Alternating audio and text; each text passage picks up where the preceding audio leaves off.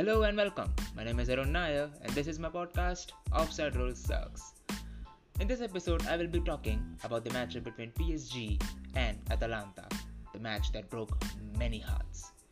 PSG were firm favourites to win the match, but Atalanta surprised everyone. I mean, they surprised.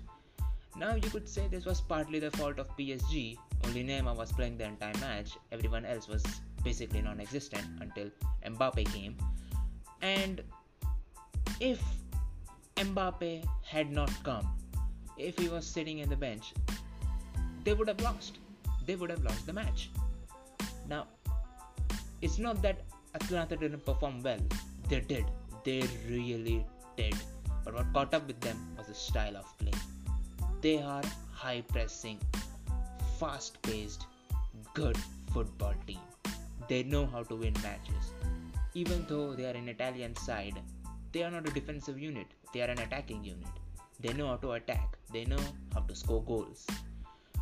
The problem what happened was probably due to the fact that they were pressing so high in the first half, they got fatigued in the second one.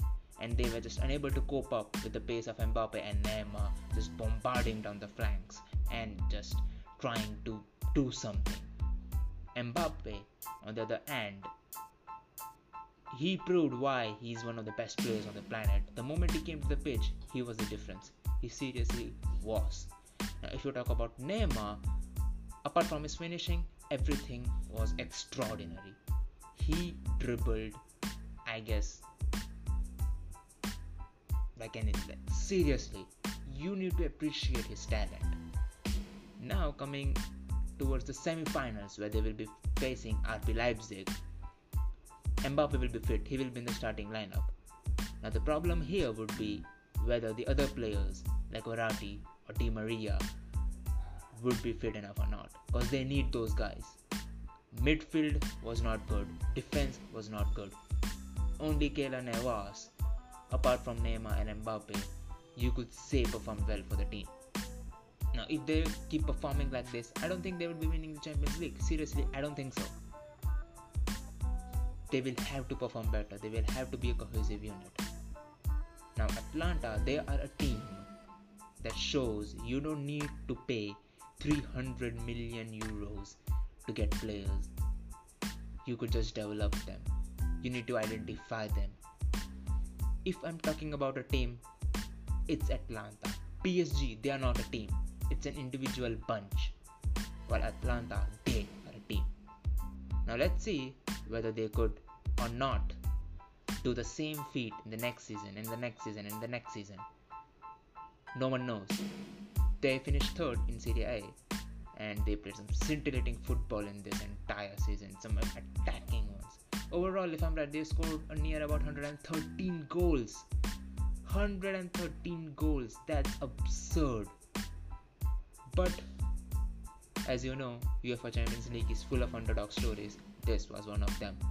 Now let's see if RB Leipzig can do the same. Let's see whether they have what it takes to get to the final. Cause right now, by the way, by looking into PSG, RB Leipzig, they have a chance. They have a serious chance of getting into it. So, let's hope.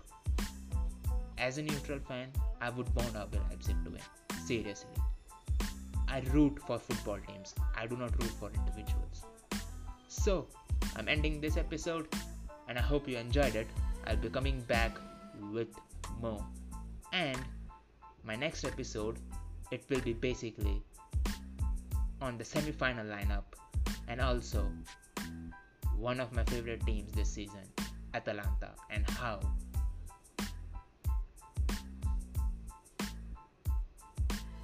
there is a pause. You know why there is a pause? Because of them. Because there are no words to describe them. It's just amazing. So next episode, I'll be back and be sure to check it out.